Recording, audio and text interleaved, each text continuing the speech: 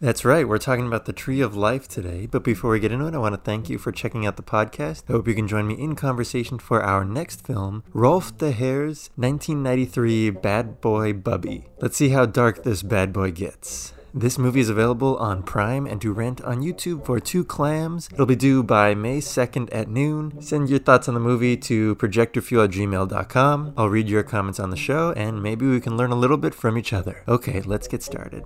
The story behind The Tree of Life is that at a big premiere of the movie somewhere, I don't know where, half the audience walked out and the other half thought it was genius. I don't know if I neatly fall into the genius category, but I do really love this film. Watching the director's cut with an additional 50 minutes of footage didn't enlighten me any extra amount though. Most of what seemed like bonus content was on par with the rest of the film, but there was one scene I didn't like. Young Jack goes to a friend's house, a broken home where the dad is extremely abusive. This is the only time that we step out of the perspective of the family. A brutal scene that just feels completely misplaced. Overall, though, I think the film does benefit from being cut down. A lot of this film is a scrapbook, moments that other movies overlook, which is why it feels so genuine. Film seamlessly flows between extremely realistic scenes of an Americana family to scenes done as a metaphor, staged purposefully and done over and over to get a point across. The director's cut, though excellent, just has more of that. Doesn't feel like an improvement,